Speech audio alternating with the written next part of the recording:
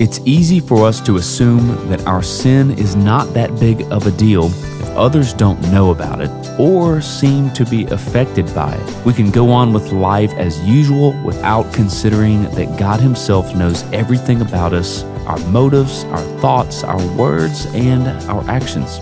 Welcome to the Radical with David Platt podcast, the latest sermons from teacher, author, and pastor David Platt delivered weekly. As always, you can find today's sermon plus thousands of more free resources over at our website, radical.net. In today's sermon from Joshua 7, David Platt urges us to consider the seriousness of our sin, even the sin that we think is hidden. If we want a deeper and fuller sense of God's presence and blessing in our lives, then we should acknowledge our sins, even our hidden ones, and look to the one who can graciously forgive and restore us. Here's David with a sermon titled The Danger of Hidden Sin from Joshua chapter 7. So here's the deal. I think about what we just prayed for God to move in power in our midst on Easter, for God to bring many people to eternal life. I think about asking God to use us to multiply churches here and around the world, for God to use us to impact this city and the nations for the glory of His name. Don't you want to be a part of something great for the glory of God? Amen. Like in the time that you have on this earth? And not just as a church, like in your life, in your family. Don't you want to experience the blessing of God? Don't you want to see the power of God's presence and blessing in your life, in your relationships, in your family, in your marriage or children or grandchildren, if that applies to you? I think this is something we all want, God's blessing. And I hope we're seeing in our Bible reading that this is something God wants.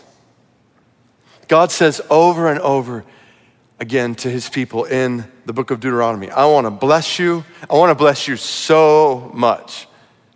I want to bless your family, your community, your land, the fruit of your land, your lives in ways far beyond what you even thought of. Hear this, see this in God. God wants to bless you. Right where you're sitting. God wants you to live on a plane that is higher than you have imagined. Like a supernatural plane with supernatural joy and supernatural peace and supernatural hope, a supernatural life. And supernatural community, a supernatural church with supernatural power for God's purpose in the world. Like God wants this for us. He's making that clear through His word. Yet today, I want us to consider what may be the biggest hindrance to you experiencing this kind of life, this kind of family. What may be the biggest hindrance to us experiencing together this kind of church? As I was praying about what text to camp out in today from our Bible reading, my mind and heart went to one passage in our reading this coming week, Joshua chapter 7, where I believe God wants us to see. So here's the way I put it in your notes. What we must see in God's word this week is that if we want to experience the fullness of God's power, presence, and blessing, we must be seriously honest about hidden sin. If we want to experience the fullness of God's power and presence and blessing in our lives, our families, our church, we must be seriously honest about hidden sin. Maybe another way to put that, hidden sin may be the biggest hindrance to God's blessing in your life and God's blessing in this church. Hidden sin may keep what we just prayed for from actually happening. Hidden sin may keep what we all want in our lives from happening. I want to show you this in Joshua chapter 7. So the first 6 chapters of Joshua, everything is going great. And we've read some of this if you've been following along with the Bible reading plan. Even if not, like this Bible book opens with the people of God on the brink of the promised land. Joshua has been installed as Moses' successor. God gives powerful promises to Joshua in chapter 1. By chapter 3, the people of God have miraculously crossed the Jordan River. In chapter 6, they experience their first triumph in the battle of Jericho. And if you look at the very last verse of chapter 6, verse 27, the Bible says, the Lord was with Joshua and his fame was in all the land. Yet when you get to the first verse of chapter 7, what's the first word? But. And that's where I want us to pick up.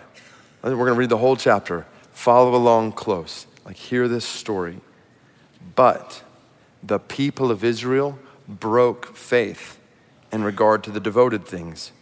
For Achan, the son of Carmi, the son of Zabdi, the son of Zerah, of the tribe of Judah, took some of the devoted things. And the anger of the Lord burned against the people of Israel.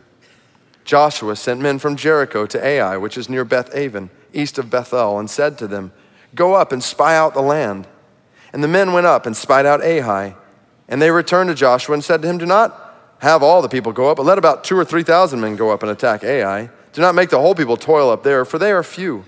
So about 3,000 men went up from there from the people, and they fled before the men of Ai. And the men of Ai killed about 36 of their men, and chased them before the gate as far as Shebarim, and struck them at the descent. And the hearts of the people melted and became as water. Then Joshua tore his clothes and fell to the earth on his face before the ark of the Lord until the evening, he and the elders of Israel. They put dust on their heads, and Joshua said, alas, O Lord God, why have you brought this people over the Jordan at all? To give us into the hands of the Amorites to destroy us? Would that we had been content to dwell beyond the Jordan. O Lord, what can I say when Israel has turned their backs from their enemies? For the Canaanites and all the inhabitants of the land will hear of it and will surround us and cut off your name from the earth. And what will you do for your great name? The Lord said to Joshua, get up. Why have you fallen on your face? Israel has sinned. They have transgressed my covenant that I commanded them. They have taken some of the devoted things. They have stolen and lied and put them among their own belongings. Therefore, the people of Israel cannot stand before their enemies. They turn their backs before their enemies because they have become devoted for destruction. I will be with you no more unless you destroy the devoted things from among you. Get up, consecrate the people and say, consecrate yourselves for tomorrow. For thus says the Lord, God of Israel, there are devoted things in your midst, O Israel. You cannot stand before your enemies until you take away the devoted things from among you. In the morning, therefore, you shall be brought near by your tribes. And the tribe that the Lord takes by lot shall come near by clans. And the clan that the Lord takes shall come near by households. And the household that the Lord takes shall come near man by man. And he who is taken with the devoted things shall be burned with fire, he and all that he has, because he has transgressed the covenant of the Lord, because he has done an outrageous thing in Israel. So Joshua rose early in the morning and brought Israel near tribe by tribe. And the tribe of Judah was taken. And he brought near the clans of Judah, and the clan of the Zerahites was taken. And he brought near the clan of the Zerahites man by man, and Zabdi was taken. And he brought near his household man by man, and Achan, the son of Carmi, son of Zabdi, son of Zerah of the tribe of Judah was taken. Then Joshua said to Achan, my son, give glory to the Lord God of Israel, and give praise to him, and tell me now what you have done. Do not hide it from me. And Achan answered Joshua, truly I have sinned against the Lord God of Israel, and this is what I did. When I saw among the spoil a beautiful cloak from Shinar, and 200 shekels of silver, and a bar of gold weighing 50 shekels, then I coveted them and took them. And see, they are hidden in the earth inside my tent, with the silver underneath. So Joshua sent messengers, and they ran to the tent. And behold, it was hidden in his tent with the silver underneath. And they took them out of the tent and brought them to Joshua and to all the people of Israel. And they laid them down before the Lord. And Joshua and all Israel with him took Achan the son of Zerah, and the silver and the cloak and the bar of gold, and his sons and his daughters, and his oxen and donkeys and sheep, and his tent and all that he had. And they brought them up to the valley of Achor. And Joshua said, why did you bring trouble on us? The Lord brings trouble on you today. And all Israel stoned him with stones. They burned them with fire and stoned them with stones, and they raised over him a great heap of stones that remains to this day. Then the Lord turned from his burning anger. Therefore, to this day, the name of that place is called the Valley of Achor. What a heavy story. What just happened? Well, go back to chapter 6, verse 18, and see what God had told the Israelites to do when they went into Jericho. Verse 18, but you keep yourselves from the things devoted to destruction, lest when you have devoted them, you may take any of the devoted things and make the camp of Israel a thing for destruction and bring trouble upon it. But all silver and gold and every vessel of bronze and iron are holy to the Lord. They shall go into the treasury of the Lord. So this picture of the devoted things is used 27 times in the book of Joshua. It's a reference to the silver, gold, bronze, iron in the promised land that the people there had devoted to the worship of idols and false gods. And God said, these things are to be devoted to my worship, not the worship of idols. So don't keep them for yourselves, or you will bring about your own destruction. God was extremely serious about his people displaying his glory as they went into a land full of false gods. When you get to chapter 6, verse 24, we think the people have done exactly what God said. Verse 24, they burned the city with fire and everything in it. Only the silver and gold and the vessels of bronze and iron, they put into the treasury of the house of the Lord. But then you get to chapter 7, verse 1, and you find out that one man named Achan had kept some of the devoted things. One man had hidden sin. One man. It's described over in chapter 7, verse 20 and 21. He saw the beauty of a robe and money, and he wanted it. Coveted it, desired it. He acted on it, and he was hiding these things in his tent. This is a pattern we see throughout the story of Scripture. It's the very first sin we saw in Genesis chapter 3. Eve saw the fruit, she desired it, and she acted.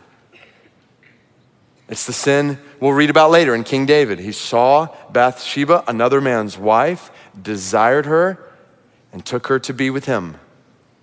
And it's the pattern of sin that continues in every single one of our lives today. We see, we want, we act. We all do it, right? And we do it often without anyone noticing. No harm done, right? Yet look at how God describes what happened in verse 11, what we read. Verse 11. Israel has sinned. They have transgressed my covenant that I commanded them. They have taken some of the devoted things. They have stolen and lied and put them among their own belongings. The language there in the original language of the Old Testament is like a slow climactic buildup. It describes the multifaceted levels of sin against God. It starts with a general description of sin. They have sinned. Then it describes how they have transgressed God's covenant. The term that's used there is the same term that's used another place in the Bible to describe adultery. They had broken their marriage covenant with God. They had taken the devoted things, they had stolen, they had lied, and then they had tried to cover it up. There's a word in the Old Testament also that's actually not translated right here in this verse in many translations. So what it literally says is they sinned. They have also transgressed my covenant. They have also taken some of the devoted things. They have also stolen. They have also lied. They have also put them among their own belongings. All Achan did was take a robe and a little bit of silver and gold. And God says, you have violated my covenant in spiritual adultery, stolen, lied, and tried to cover it up. And in this story, we must see the seriousness of hidden sin before God. Now, I want to be clear. When I use this term hidden, I'm referring to sin that we have not confessed, sin that we are trying to cover up. Pretend is not there, that we've not confessed before God or others. Sin that we try to ignore. So we're not talking here about sin that you've confessed before God, before others, that you're sorry for, that you're working by God's grace to turn from. No, we're talking here about sin that no one else knows about. Sin that you have not been honest with God about. Sin that right now you are not being honest with God or others about. Which is particularly dangerous because we can so easily convince ourselves in that mindset that sin like that is not a big deal. when it is. And I have prayed that today, in the next few minutes, God would uncover sin in our hearts and our lives that is hidden, that we have tried to hide, so that we might avoid the effects of it. Because God is saying in his word very clearly today, like in this room and other campuses right now, the effects of hidden sin are serious. Hear what God is saying in his word today. Hidden sin harms us and the people around us. Hidden sin harms us. That reality couldn't be any clearer here as Achan loses his life at the end of Joshua 7 because of hidden sin. Do not be deceived into thinking that your hidden sin is not harming, will not harm you. That is a lie. Don't believe it. Hidden sin harms us and the people around us. And this is where I want to camp out a bit so we can soak this in. Like, think about this story. How many people took devoted things? One man. And as a result of one man's sin, the entire Israelite army was routed at Ai. And 36 men lost their lives. Not one man had died in the Battle of Jericho. That massive city, 36 men die at Ai, this small city. And then it's interesting, as you're reading the story, if you didn't know exactly what had happened, you would think this was not a story about one person's sin. And you look in chapter 1 where we started, it says, the people of Israel broke faith in regard to the devoted things. At the end of that verse, it says, the anger of the Lord burned against, not Achan, but the people of Israel. Verse 11, let's skip over there. When that verse describes their sin, what does it say? Israel has sinned. And look how many times it mentions they have stolen and lied. Therefore, the people of Israel cannot stand before their enemies. They turn back. I will be with you no more. And the you there is plural. So is this a story about one person's sin or the people's sin? The answer is both. And the answer is both because you can't divide the two. Your sin, my sin, always affects other people.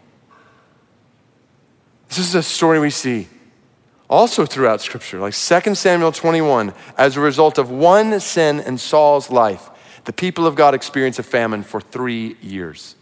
One sin, 3 years of famine for everybody. 2 Samuel 24, one of David's sins. One sin in David's life leads to the death of thousands of people. So here in Joshua 7, 36 people die. God's judgment comes upon the entire nation because of one man's sin. Are you seeing this? Hidden sin in Achan's life affected people he didn't even know. And people he knew closely. Did you notice that the 3 times Achan is described? In the beginning of chapter 7, then when he's confronted in sin, then when he dies, all 3 times it lists his family, his relatives. Achan is tied to his family throughout this passage. And when you get to the end of the passage, it's not just Achan who loses his life, it's his entire family. Achan's sin affected his whole family. I think about my family sitting over here. I love my wife so much. I love my kids so much. 4 of them, Lord willing, a 5th on the way through adoption. My favorite place to be is wherever my family is. Whether it's date night with Heather, playing outside with my kids, pizza nights at home. I love my family so much. I long for them to experience God's goodness and blessing in each one of their lives. Like when I look in their face, I just long for them to experience God's goodness and blessing. So the thought that my sin has a direct effect on their lives is overwhelming. Like, I only want to pass on good to them. I don't want to pass on anything sinful to them. I don't want to sin and to pull them into the effects of my sin with me. I don't want to pull my wife or my kids into the effects of sin with me. I don't want them to suffer because of my sin. And they will suffer if I hide sin. This is undeniable in Scripture, undeniable. Like men, husbands, fathers, even if you're not a husband or a father, men, it is a lie that your sin only affects you. Your sin affects the people around you. The hidden sins of men are affecting marriages and families, an entire generation in our nation. And not just men, women, children, single spouses, parents. That hidden sin that no one else knows about is not as hidden as you think. It affects people around you don't even know. It affects the people who are closest to you. Don't think that you can just hide it under the ground in your tent. Its influence pervades your entire tent and far beyond your tent. We desperately need God to deliver us from the mindset that our sin only affects us. It's not true. It's not true. Men, what sin is hidden in your life? Uncover it, if not for your sake, for the sake of those around you, those closest to you. Women, what sin is hidden in your life? Uncover it.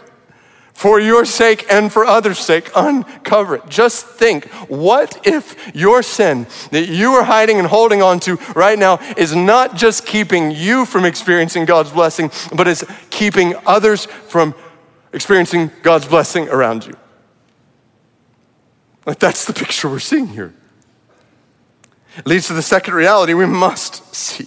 Hidden sin harms us and the people around us. Hidden sin forfeits the blessing of God's presence.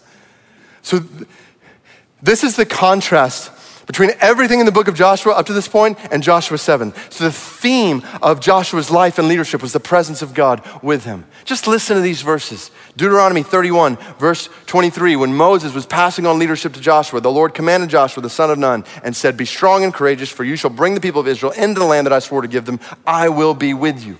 Very beginning of this book, Joshua 1, verse 5, "No man shall be able to stand before you all the days of your life. Just as I was with Moses, so I will be with you. I will not leave you or forsake you." Joshua 1:9, our memory verse from this week. If you memorize it, say it out loud. We'll all say it out loud together. If you memorize it, don't look at the screen. Joshua 1:9, "Have I not commanded you? Be strong and courageous. Do not be frightened and do not be dismayed, for the Lord your God is with you wherever you go." I'm with you. Joshua 1:17, "Only may the Lord, just as we obeyed Moses in all things, so we will obey you. Only may the Lord your God be with you as he was with Moses." Joshua 3:7, the Lord said to Joshua, "Today I will begin to exalt you in the sight of all Israel. They may know that as I was with Moses, so I will be with you." Joshua 6:27, right? What we read right before we read chapter 7, the Lord was with Joshua. His fame was in all the land. But then you get to Joshua chapter 7, verse 12, and God says, "I will not be with you." Why not? Because of hidden sin.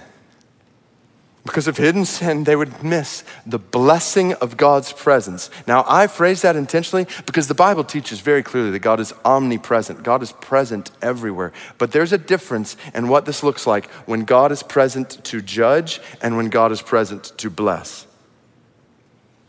So there is a sense in which God is very present here in Joshua 7. He is present to judge. He is showing judgment upon sin. And God is saying, you will not experience the blessing of my presence while you are hiding sin in your midst, which is evident in the very beginning of this chapter. Notice, before Joshua sends this army out to Ai, he doesn't even pray. He doesn't consult God. Instead, he assumes the presence of God. But the blessing of God's presence is not with them, and they are struck down. It wasn't because the army at Ai was so great. Israelites end up conquering Ai easily in Joshua chapter 8. The difference between Joshua 7 and 8 is the blessing of God's presence. The people of God were learning that they were destined to live defeated lives if they tried to live apart from the blessing of God's presence. And this is the picture we must see today. Like in our church, like all the things we prayed for earlier, we're asking God to bring many people to new life in Christ, to cause many churches to be planted around Washington, the world, for the glory of Christ. We want to be a part of something great for the glory of God. And I'm not claiming a direct parallel between our church today and Joshua 7, but I can't help but think that God will not go with us. God will not bless us. God will withhold his blessing among us as long as we are hiding sin sin in the tent. We can try all day long to do this or that in our lives, our families, as a church, but God will be saying, look in your tents. Stop playing games with me. Get up and get rid of the sin in your tent. Like, see it in Joshua 7. It is entirely possible for a group of people to miss out on the blessing of God because of hidden sin in one person. I say to you and myself today, hidden sin in one of our lives, like one of our lives, can rob us all of the blessing of God. Do we realize the seriousness of hidden sin? And again, not just the church broadly, but those closest to you. Don't forfeit the blessing of God's presence on people right around you, people you know and love, because you will not uncover sin in your tent. Hidden sin forfeits the blessing of God's presence. Hidden sin dishonors the glory of God's name. Dishonors the glory of God's name. And when I say that, I'm not talking about the worth of God, who God is. I can't take away from his worth. I'm talking about the reputation of God, how God is seen in the world, his glory, his fame, his honor. And Joshua knew what was at stake here. You look at his prayer in verse 9, when he says the Canaanites and all the inhabitants of the land will hear of it and will surround us and cut off our name from the earth. And what will you do for your great name? Joshua knew that God's fame, the glory of God's name, was wrapped up in his work among his people.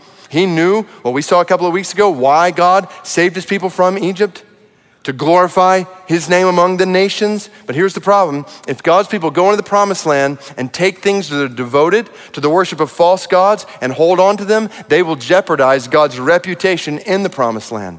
God didn't save them from Egypt to come out and worship idols. Joshua knew what was at stake, and as soon as he realized what had happened, he knew how serious it was. And this is where I wonder if we realize what's at stake. Like, we have talked about the tendency in the church in our day for people to say some words, pray a prayer, and call themselves a Christian no matter what their life looks like. All kinds of people who call themselves Christians but in reality have little to no desire for Christ, living for all kinds of idols in the world, money and possessions and success and the praise of people. Do we realize what we're saying to a watching world? We are showing the world a cheapened view of the gospel of a God who apparently has no power to actually change lives and apparently is not worth our lives. A God who is not that great after all compared with the gods of this world. People who claim to follow him and yet run after all the same idols in the world that everybody else is running after. Christianity is a joke to many in our culture because many who call themselves Christians show very little evidence of love for Christ over and above the idols of this world. We must uncover hidden sin because God's glory, the fame of his name, is intended to be put on display in our lives and in his church. Like, uncover hidden sin. Why? Because our holiness before God has a direct effect on God's honor before the world. Our holiness before God has a direct effect on God's honor before the world. And we want God's name to be honored in our lives, in our families, and his church. Hidden sin dishonors the glory of God's name. Hidden sin will inevitably be revealed in God's judgment.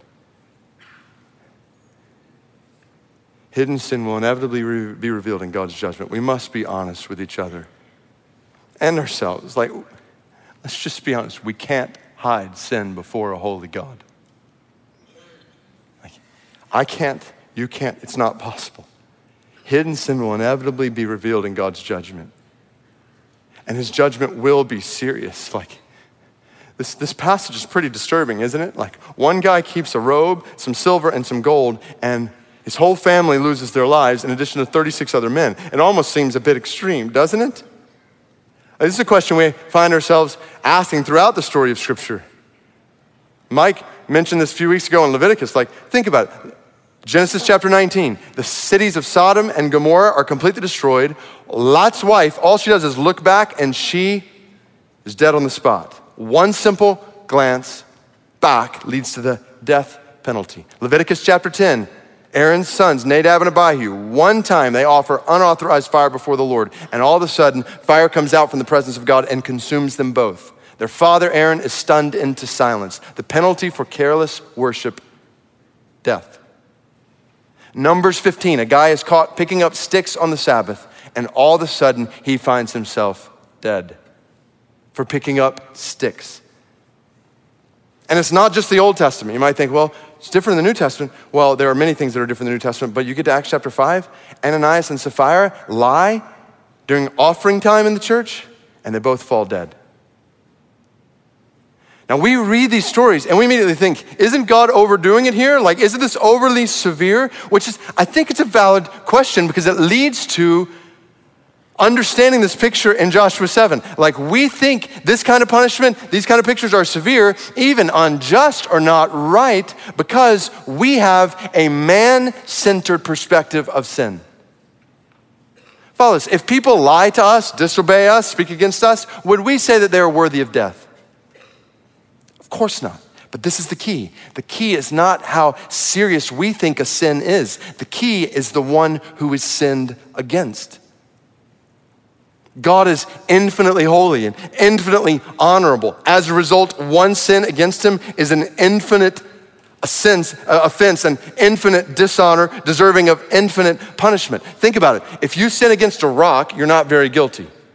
You sin against a person, you're guilty. You sin against an infinitely holy God, you are infinitely guilty. And this is what God said in Genesis 3, if you eat of this fruit, just eat a fruit, you will surely die. We look at that through man-centered eyes and we think that's a little extreme. Many people, even people in this room and other campuses right now, we might shake our fingers at God at this point and say, I cannot worship a God who judges like that. Oh, be careful. Be very, very careful. For as these words come out of your mouth, as this thought comes into your mind, you are only expressing the fallen, sinful nature that deserves judgment before God in the first place. Pointing the finger to question God's justice, slandering the very character of God as if you are more just than he. As you assail the judge of all the earth when you have no clue what sin is. Psalm 99:4 says, God is just. He loves justice. And that means your hidden sin will inevitably be revealed. The judgment of God upon your sin is coming. It will be brought to light. It will be. The question is, will we bring it to light now, or will God bring it to light later? Please hear this quote from John Piper. He said, "To be caught in secret sin is a horrible thing. There is only one thing worse: not to be caught." Only one thing worse than being caught in secret sin, and that's continuing in secret sin until it's too late. Hidden sin will inevitably be revealed in God's judgment. All of this leads to the last reality I want you to see here. Please don't miss this. Please don't miss this. Hidden sin can ultimately be erased by God's mercy. Amen. Ladies and gentlemen, God is just and God is merciful. And his arms of mercy are open wide right now. In his mercy, he is bringing this word to us that we might see his mercy. So this is where I want us to step back, big picture here. Just think about this book. This is the story of the Israelites going into the promised land. Think about that. The Israelites, were they a sinful people? Absolutely, they were constantly complaining, grumbling, and sinning to the point where they actually turned back from the promised land. An entire generation had died wandering in the wilderness. Even their leader, Moses, who had led them in so many good ways, died because of his sin against God. Numbers 20. But Moses handed off the leadership of God's people to another man who just so happened to be named Joshua. And do you know what Joshua's name means? Joshua's name means the Lord saves, or the Lord is my salvation. God, in the very name of this book, is shouting to sinners like you and me, God saves. God is your salvation. God will save you from your sin. You know what's interesting?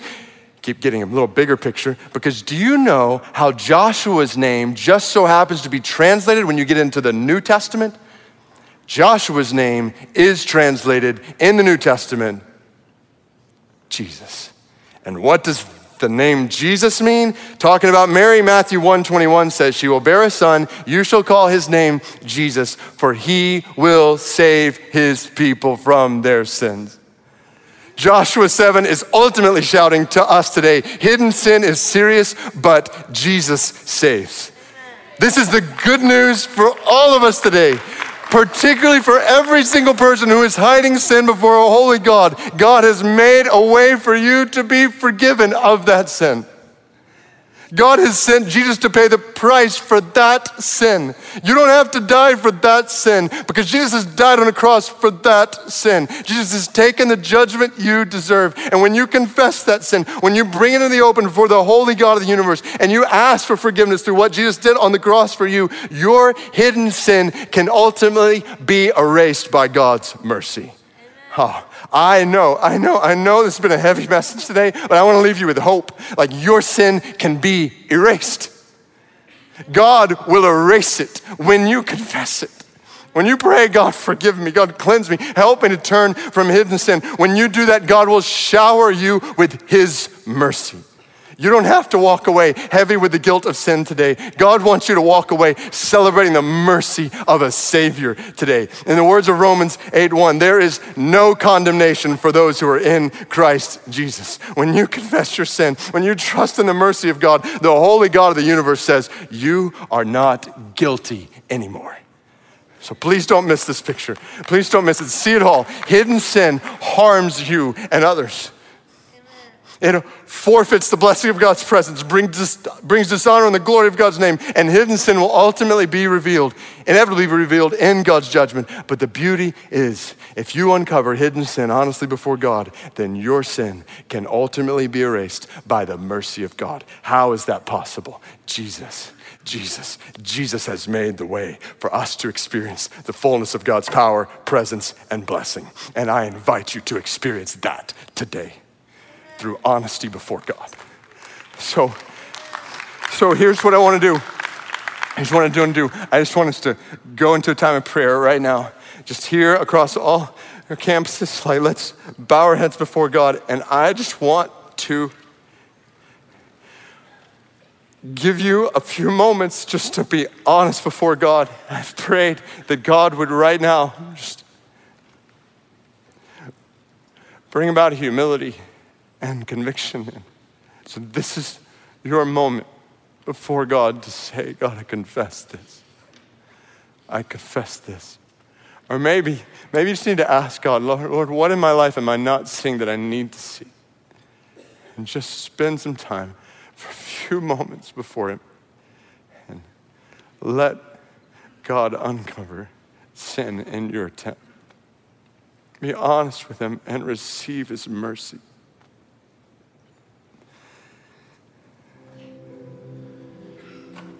As I prepare to close us all together in prayer, I just want to exhort you with your heads bowed, like what you have just confessed to God. I want to exhort you to confess to others. To find somebody, some people in your life who love you and say, I need to share this with you. Don't let this stay hidden. You've brought it into the open before God.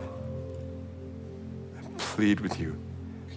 Experience that full restoration, not just before God, but before others. And God, I know this is, it's not easy. We don't want to see hidden sin in our lives. We try to pretend it's not there. We try to ignore it. But God, we praise you for your love for us that won't let us ignore it, that won't let us continue in it when it's harming us, when it's harming people around us, when it's causing us to miss out on all that you desire for us. So God, for your grace, for your mercy, I pray that today would be a turning point in many people's lives. Up until today, hiding sin, today brought in the open in a way that might be hard in the days to come, but will bring fruit and blessing far beyond what we can imagine. So please, oh God, please give us grace to confess sin to one another, to